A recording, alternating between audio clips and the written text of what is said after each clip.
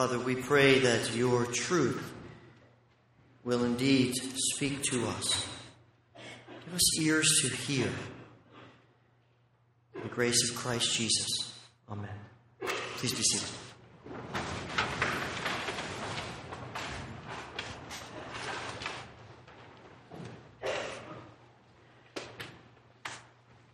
God has given us numerous ways in which to offer our praise to Him. We praise God with our actions, the things that we do. We praise God with art, things that we create. We praise God with music. One of the great joys of dedicating this organ today. It's a beautiful instrument to God's glory. And our prayer is that it will indeed help us declare to God our praise. And we also express our praise to God through words. Words are important to God. They always have been. Genesis tells us that God speaks the world into existence. The writer declares again and again, and God said, and there was. And God said, and there was. And God said, and there was. And then when we come to the book of Revelation at the end of the Scriptures, the angel says to John, these words of God are trustworthy and true. You have words at the beginning, you have words at the end as God speaks. And God's words are trustworthy and true. Scripture tells us that again and again. And because God is concerned about His words, He's also concerned about what we do with His words. Deuteronomy 11 challenges us. Fix these words of mine, God says, in your hearts and minds. Tie them as symbols on your hands and bind them on your foreheads. And later in Deuteronomy, he says, these are not just idle words for you. These words are your life. These words are your life. They're that important. But we're not only concerned with God's words. Scripture tells us that we need to be concerned with our words too. What we say reveals a lot about who we are. What we say can make or break a situation. What we say can change our lives and the lives of other people. In many ways, words are the very fabric of our lives on this earth. Words bind us together. Words bring significance to events in life. Words stir emotions and they solidify memories. You think for a moment about the famous words that when you hear them, bring to your mind's eye images and ideas. You don't have to explain the situation at all. You just hear the words. And you feel it, and you sense it, and you live it once again. Great battles seem to bring out memorable words. John Paul Jones, I have not yet begun to fight. Winston Churchill, never, never, never give up. Franklin Roosevelt, yesterday, December 7th, 1941, a date that will live in infamy. General Douglas MacArthur, as he stepped onto a boat off the shores of the Philippines and turned back and said, I shall return. And significant events bring out memorable words. And so, my fellow Americans, ask not what your country can do for you. Ask what you can do for your country. Houston, we have a problem.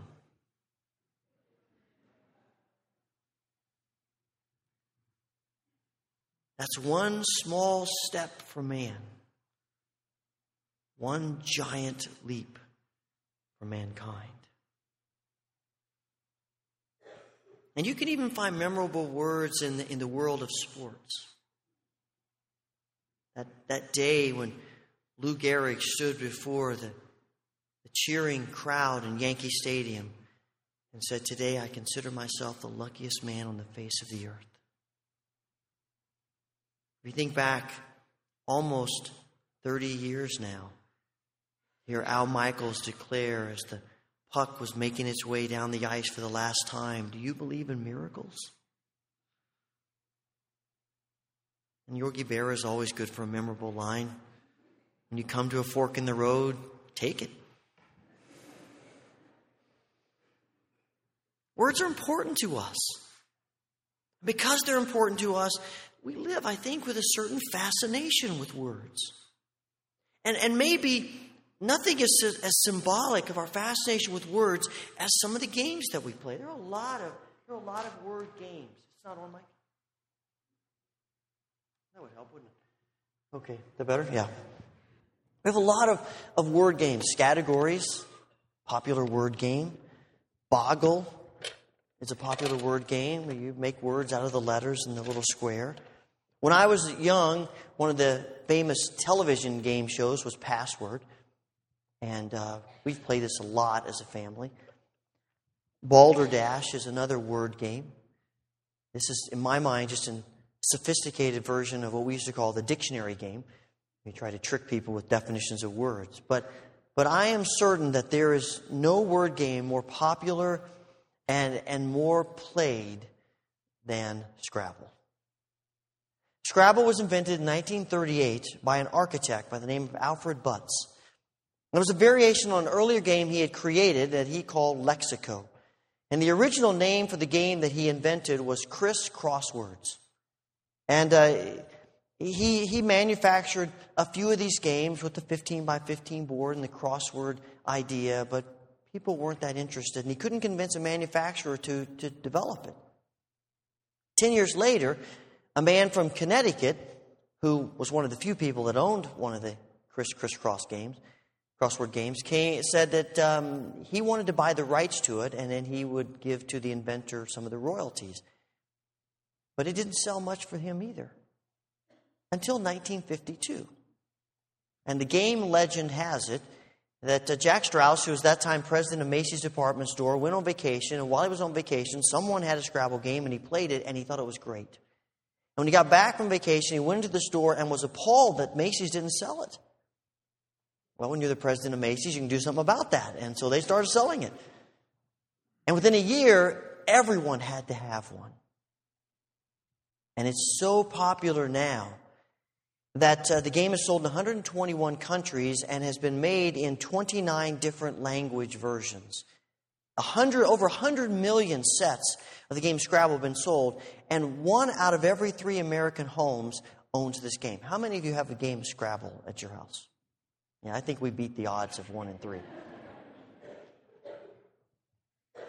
Now, the object of the game, as I'm sure you're aware, is to score the most points, but you do that by creating words and by strategically placing those words as much as possible on those premium squares.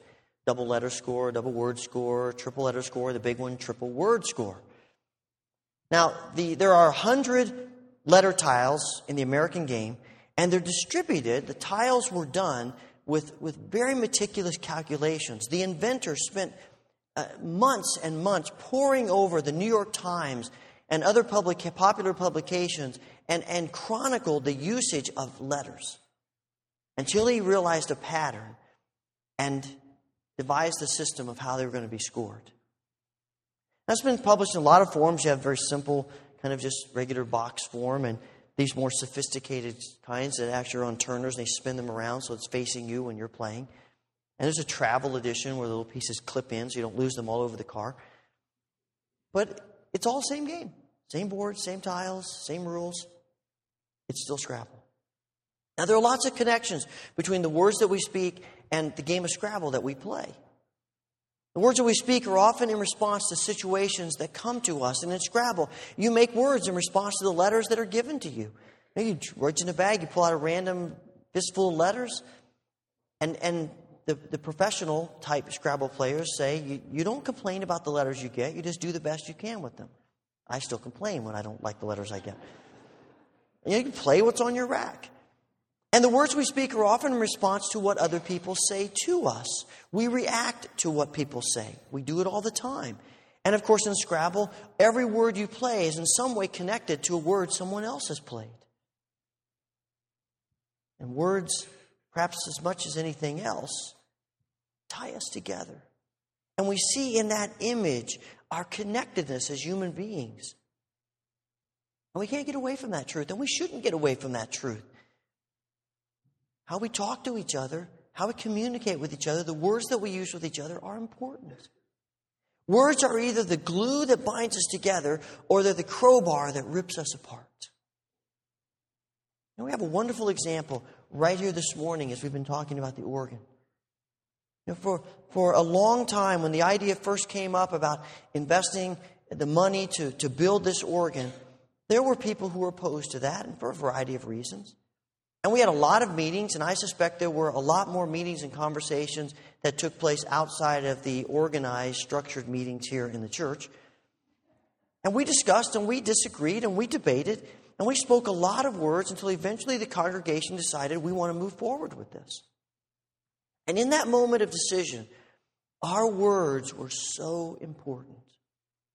Because our words could have torn us apart.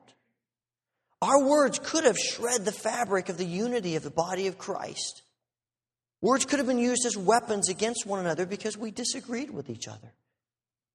But my observation is that we worked hard to use our words to heal and to support and to understand. And it was glorious.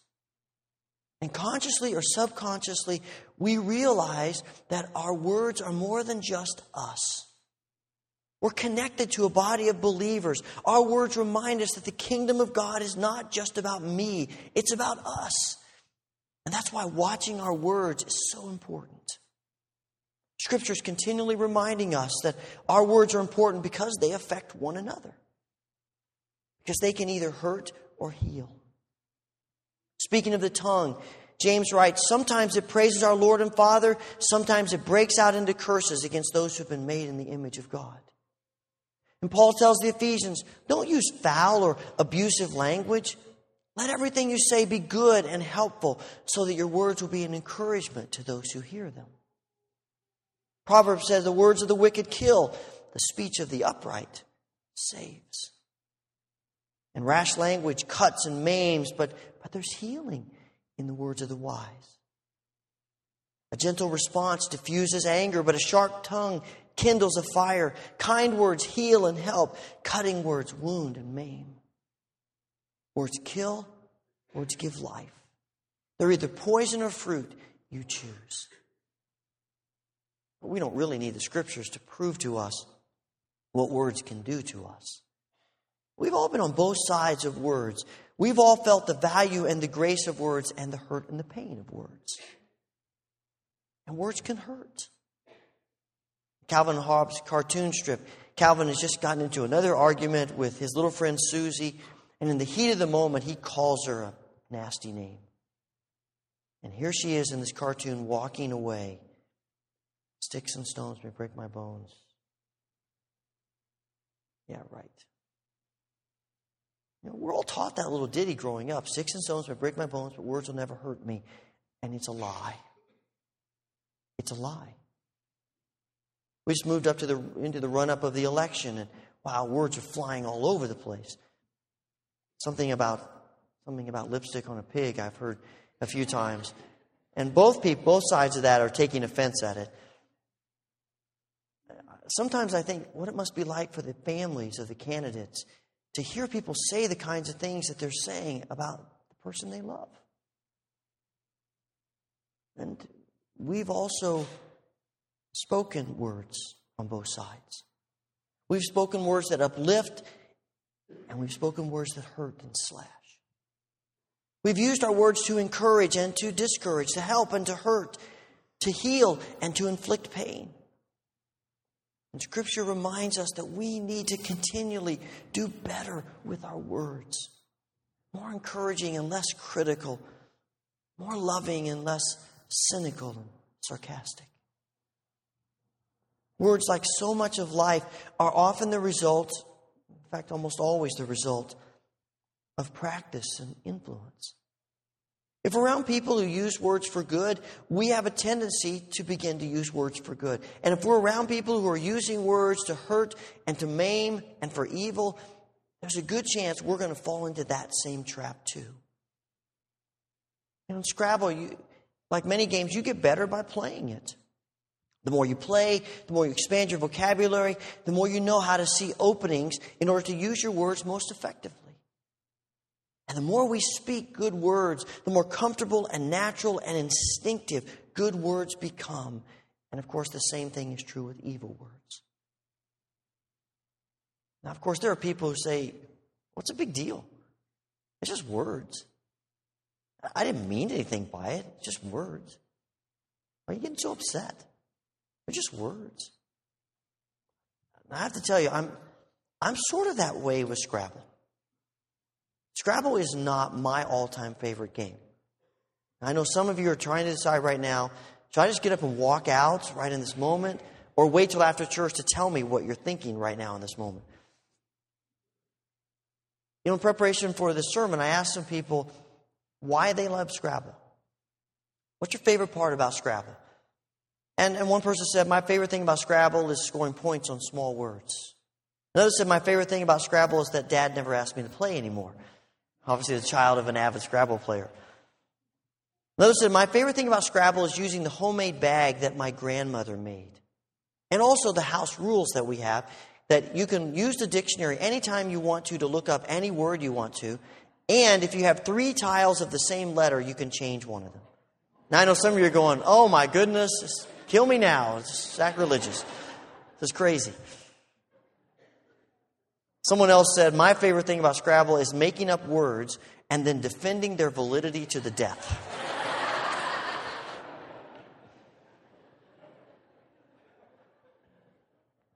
I'll tell you people you don't want to play Scrabble with.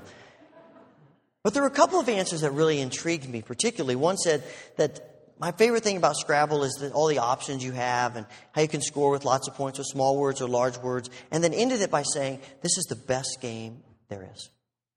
And somebody else answered, what's not to like about Scrabble? It's pretty much the best game ever invented. And in the light of Scrabble and in thinking about our words, it's not just words. They're important. Years ago, I heard Dennis Kendall talk about the aliveness of words. And he said it dawned on him one day that the greatest change in his life, outside of when he opened his heart to Christ, the greatest day in his life took place because of just 2 puffs of air. He said you can symbolize them by 3 words. We've long since lost our marriage license. 5 children, 5 in-laws, 7 grandchildren, 2 more on the way. And you know what started it all? 2 puffs of air. He said, that's what binds us together today. She looks at me and says, you said it. I look at her and say, you said it. Just 2 puffs of air. Words. It's never just words. Words are essential, and once you speak them, they are alive. Even though sometimes we wish they weren't. There's a very intriguing rule in Scrabble that if you have a rack full of letters that you don't think you can do anything with, instead of laying down a word on your turn, you can take all 7 letters off your rack and choose 7 more. Wouldn't it be wonderful if we could do that with the words we speak? Wouldn't it be great if we could just take those right back, put them right back in our mouths, and no one would ever know we said it? But we can't. Words have life. But here's I think, the most intriguing thing about our words. Our struggle with words really isn't about our words. It's about our heart.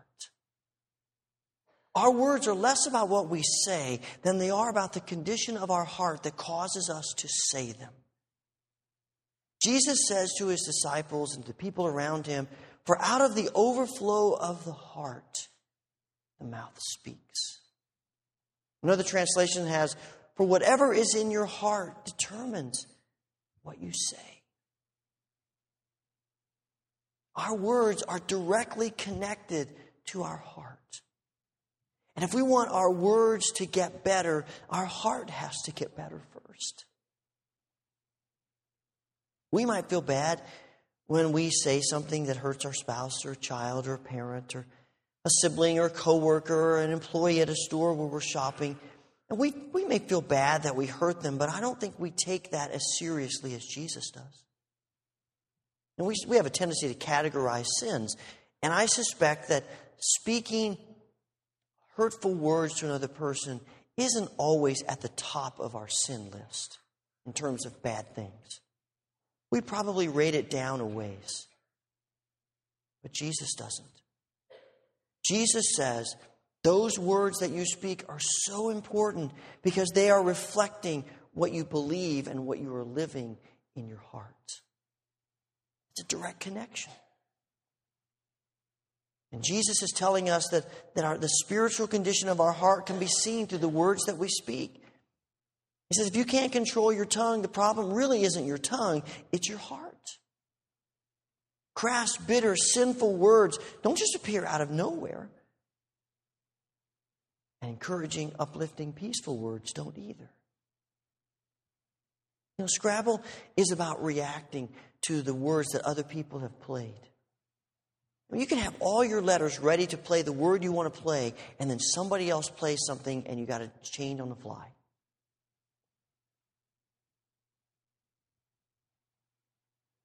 And what we do when we react to people's words says a lot about who we are. We are continually having to react to the things that people say to us and do to us. And in fact, I suspect that it's probably in those unplanned moments, in those moments of reaction, that our heart is most visibly revealed. We can all say the right thing when we plan ahead and we know exactly what we're going to say. It's in those unexpected moments that what's in us comes out of us.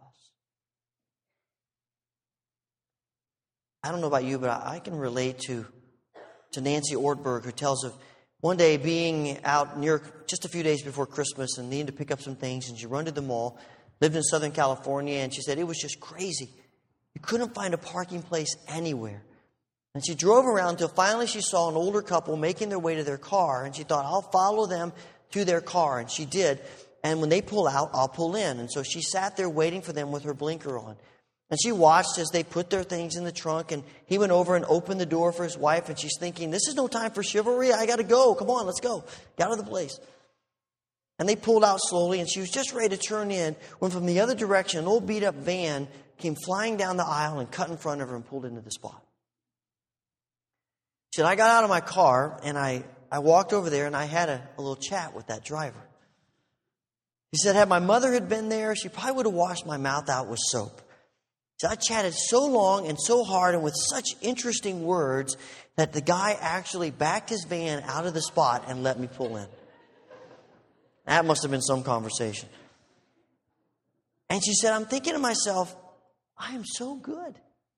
I stood up for my rights. I'm feisty. This is great. I got what I wanted. And then almost instantaneously, she sensed the Holy Spirit saying to her, Nancy, you do realize what you just says about what's in your heart, don't you? And she said, I had to say, you're right. You're right. The real problem wasn't the words. It was her heart that was driving those words. I've learned that the most productive means of combating my impatience with my tongue is not to ask God to clamp down my tongue, but to ask God to change my heart. Our words are just simply bubbling up from what's cooking inside of us. Our words are the symptom, not the disease. The disease is in our hearts. And we need to stay connected spiritually to change our hearts. And that's why those idle, unplanned, spontaneous words are so revealing. It seems to me that the best Scrabble players are the ones who are able to create the most creative words and just play them at just the right time. And I think they can do that because they are players who have prepared their minds long before they ever get into a game. There are people who immerse themselves in words so that when they're staring at a rack of difficult letters, they can come up with something. And for instance, here's a random picture from a game that our family played this week. Actually, that's not. That's actually the board from the final game of the 2005 World Scrabble Championship. I don't even know what some of those words are. I've never even seen some of those words. I mean, all I could come up with on these boards was Houghton Wesleyan Church and Indiana Hoosiers. That was the best I could. And I had all the tiles laying out there in front of me to pick from. But those championship players, they're able to use those words and think of those words because they've immersed themselves in words, in learning words and expanding their vocabulary so that they have this repository to draw from when they play. And they're able to make good words because they're primed and ready to make good words. And we will speak good words when we are primed and ready through the grace of God to speak good words. It's not a coincidence, then, that when John begins his gospel, he says, in the beginning was the Word. And the Word was God, and the Word was with God. And in the Word is life. Peter says to Jesus, you have the words of eternal life. You're it. And John is simply reminding us that our words will be good and right only when they are connected to Him who is the Word.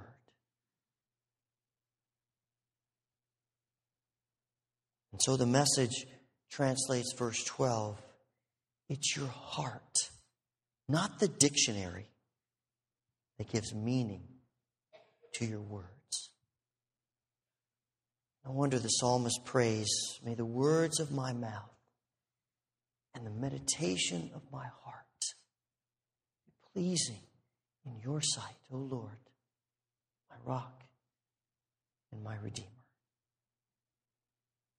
Gracious Father, may the psalmist's prayer be ours.